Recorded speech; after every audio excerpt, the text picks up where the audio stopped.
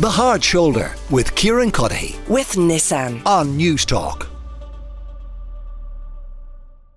Before any of that, we're going to kick things off as we do every day on the show with our afternoon update, catching you up on all that has happened, all these stories that matter most. And joining me for the afternoon update today, Kieran Cunningham, the Chief Sportswriter with the Daily Star, and Sinead Ryan, presenter of the Home Show here on Newstalk. Kieran, we actually might start with a sporting story. So Andy Farrell is going off to the Lions, the least surprising sports story of the day. Yeah, it's been well signposted.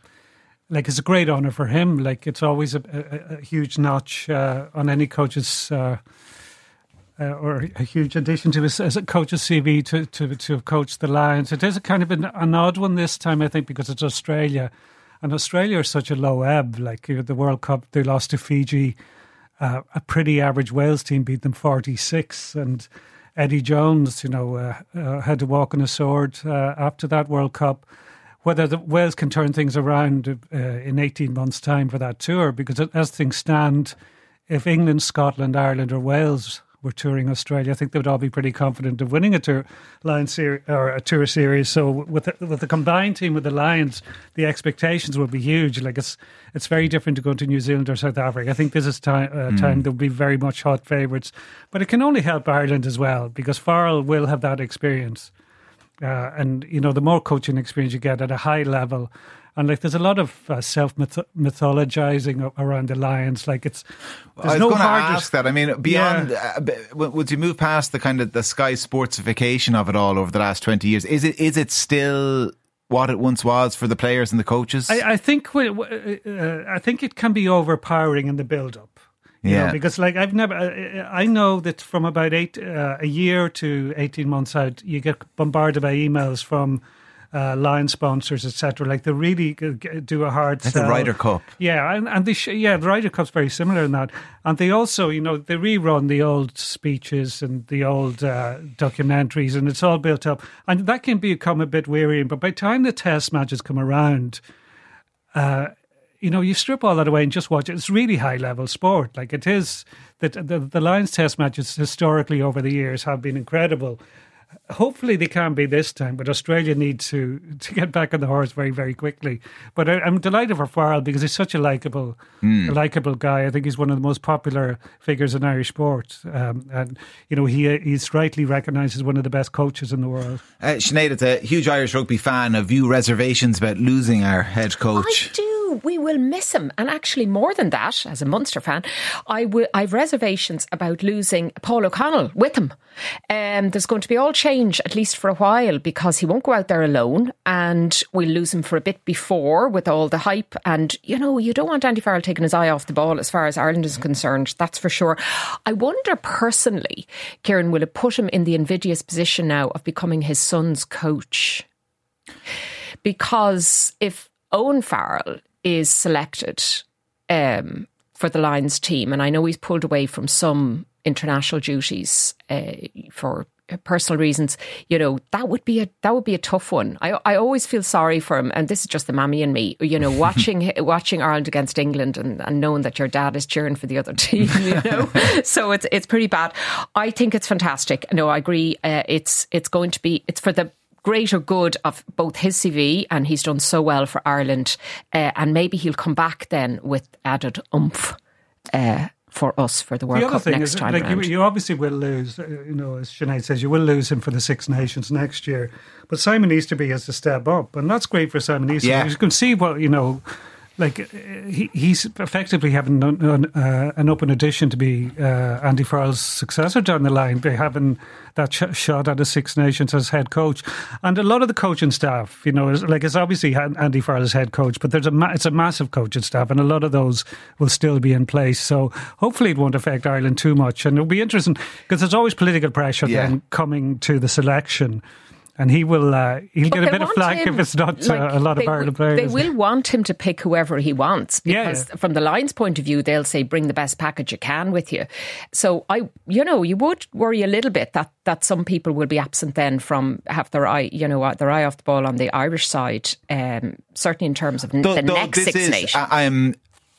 rugby, I guess, has gone the way of other sports, like Olympic cycles, and it operates now in World Cup cycles, doesn't it? So, like as Six Nations go, the next 2 Six Nations are arguably not as important as the 2 that come afterwards. Yeah, Is that's that a fair? good point. Yeah, I think but also, so. like, this is stuff we can win right now, so it does matter. Yeah, well, it matters in that sense. Yeah, I guess we can win Six Nations. We haven't got past the quarter final yet in the World Cup. Anyway, listen, there'll be plenty more conversation about that, I'm sure, on Off the Ball tonight at 7 o'clock, as always. We're going to be talking later in the show. I mentioned that doctor from Gaza we're going to be chatting to. We'll get an update as well from The Hague. So we have the first day of South Africa's genocide case, effectively, against Israel, taking place before the International Court of Justice today, Sinead. Yeah. This is just kind of the opening arguments. Is that what we're hearing? That's all we're going to get today and tomorrow. And in fact, if the court, as I understand it, decides to hear a wider case, it's something that would take years rather than a quick hit. So this is very much, I think, a ploy by South Africa to just raise the volume on this issue of genocide. It's bringing Israel to The Hague in violation, it says, of the 1948 Genocide Convention, which ironically was brought in after World War II and the Holocaust. And it's saying that it effectively says that genocide is when it's perpetrated on an ethnic group of people or on racial grounds. And it's saying because it's against the people of Gaza, that is an ethnic minority. Now, I think... I wonder, now Israel, of course, have said this is the height of hypocrisy and, coming from South Africa and all that. But I just wonder, is really now this going to be the tail that wags the dog? Because the only response that matters now, more than I think probably the Court of Justice, will be the American response. Antony Blinken has been out in Israel now, and seems to me to be talking, as the Americans sometimes do on this, out of both sides of their mouths. So on one side, they're completely rejecting South Africa taking this, saying it's irresponsible, blah. And the other side, they're asking the Israelis maybe to do more to cut down on maybe the civilian attack. So I think that's where we'll look on this, and The Hague will just provide that loud voice behind it. When you look at the countries, Kieran, that have aligned themselves with South Africa and have joined this legal campaign, it's kind of South American countries, it's Arabic and other predominantly Muslim countries, and that is it. There's no what you might describe as a kind of a Western democracy in there. There's certainly no European countries in there. Turkey, at a stretch, you might describe as European. Does that mean that this is a kind of a sideshow from what might actually have any influence on the ground in Gaza? And as Sinead says, it really is down to kind of the bigger partners like the Americans. Yeah, I don't think it's necessarily a sideshow because it is such a high profile event and it will be making global headlines when it comes out. Like I can't see the win in the case because they're just up against the superpowers, particularly the Americans who generally back Israel to the hilt. Like some of this, there's an Irish barrister, Blynn Ugrali, who's a part of the South Africa legal team, and a lot of her opening statement was really impressive. And there's one of the points she makes is the first genocide in history being broadcast in real time.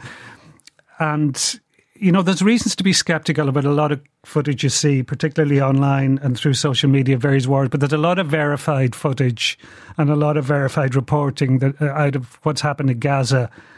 And it's pretty appalling. Like there's another, she mentioned a new acronym that had come out of Gaza, WCNSF, Wounded Child, No Surviving Family. And that is unspeakably grim. And I was just actually reading a book recently called This Mortal Coil, but it's a history of death through the centuries. But it focuses a lot on how various diseases, the origin of various diseases, etc. And so many of them came from dirty water and not proper sanitation. And already, and this came out in the Hague today, 4 out of 5 people suffering from famine in the world now are in Gaza because of what's happened in recent months. And that all has an impact when people are piled together into refugee camps, etc.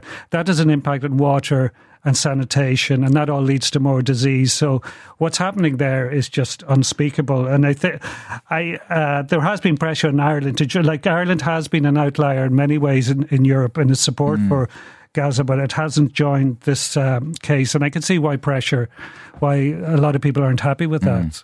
We actually have a little clip of Blinnan Grálig, who you mentioned there, Kieran, before the International Court of Justice today. Take a listen. The daily statistics stand as clear evidence of the urgency and of the irreparable prejudice. On the basis of the current figures, on average, 247 Palestinians are being killed and are at risk of being killed each day, many of them literally blown to pieces. They include 48 mothers each day, 2 every hour, and over 117 children each day, leading UNICEF to call Israel's actions a war on children.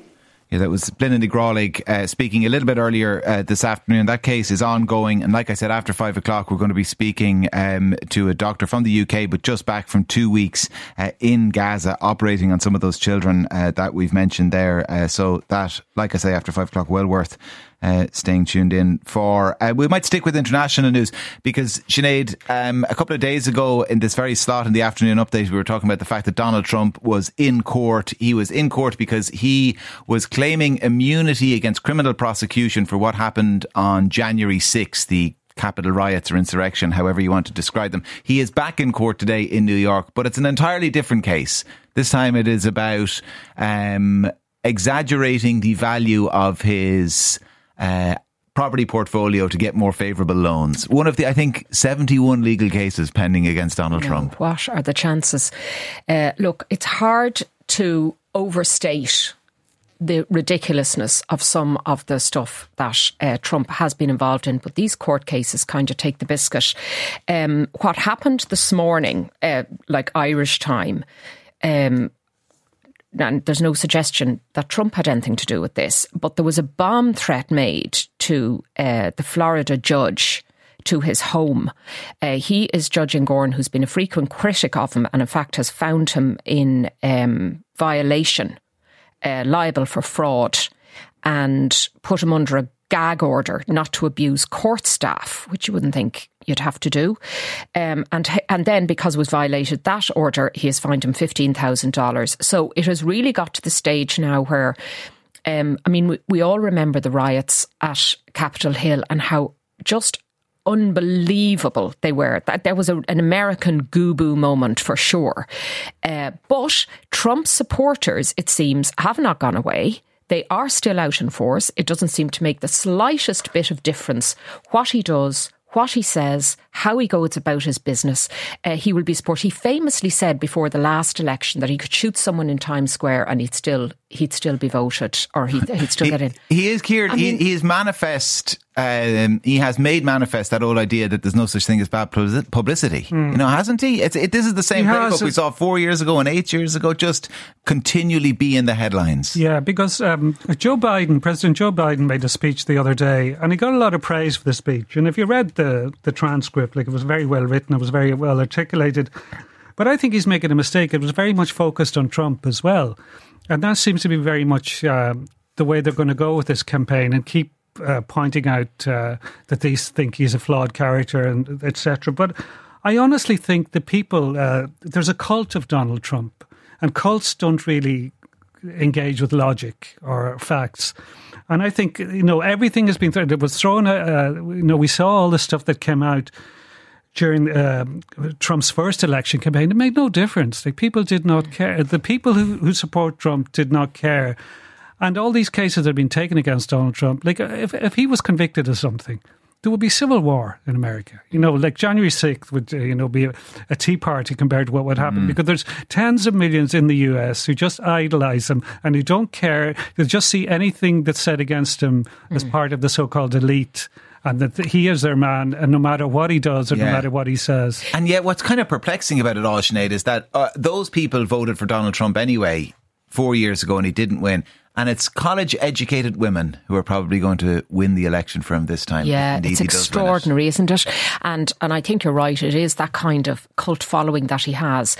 What might work, I mean, rather than try and change the hearts and minds of intractable forces, what might actually work are some of these cases that have been taken against putting him on the Republican ballot at all. So the GOP ballots at the end of this month are in Iowa and New Hampshire. They're really, really key. And there's cases to have him not listed. Now, it seems to me from what I've read that they are, in one sense, one kind of school of thought is they're doomed to fail, which will make him more popular than ever, so they'll completely backfire. But if they go ahead and he's not even on the ballot, that means that he cannot be selected as the candidate. And that has caused a surge in people like Nikki Haley. Well, actually, I say like people. She's the only one that seems to have served Chris Christie. Dropped out earlier, and Nikki Haley may be the only one then that can come up against him. I somehow think it's going to take a lot more than that. And I mean, look, this can be very amusing from this side of the pond to look at it the same way we looked at Boris Johnson and you know, whoever the last Prime Minister lasted 5 minutes before him. But it's really serious, and it has serious implications. If this war in Gaza and in Ukraine are going to continue into a new Donald Trump administration, I would have genuine fear for the state of the world, the planet at that point. We're going to be talking about this with Jeff Cooner a little bit later. He's the host of the Cooner Report on WRKO AM 680 radio in Boston.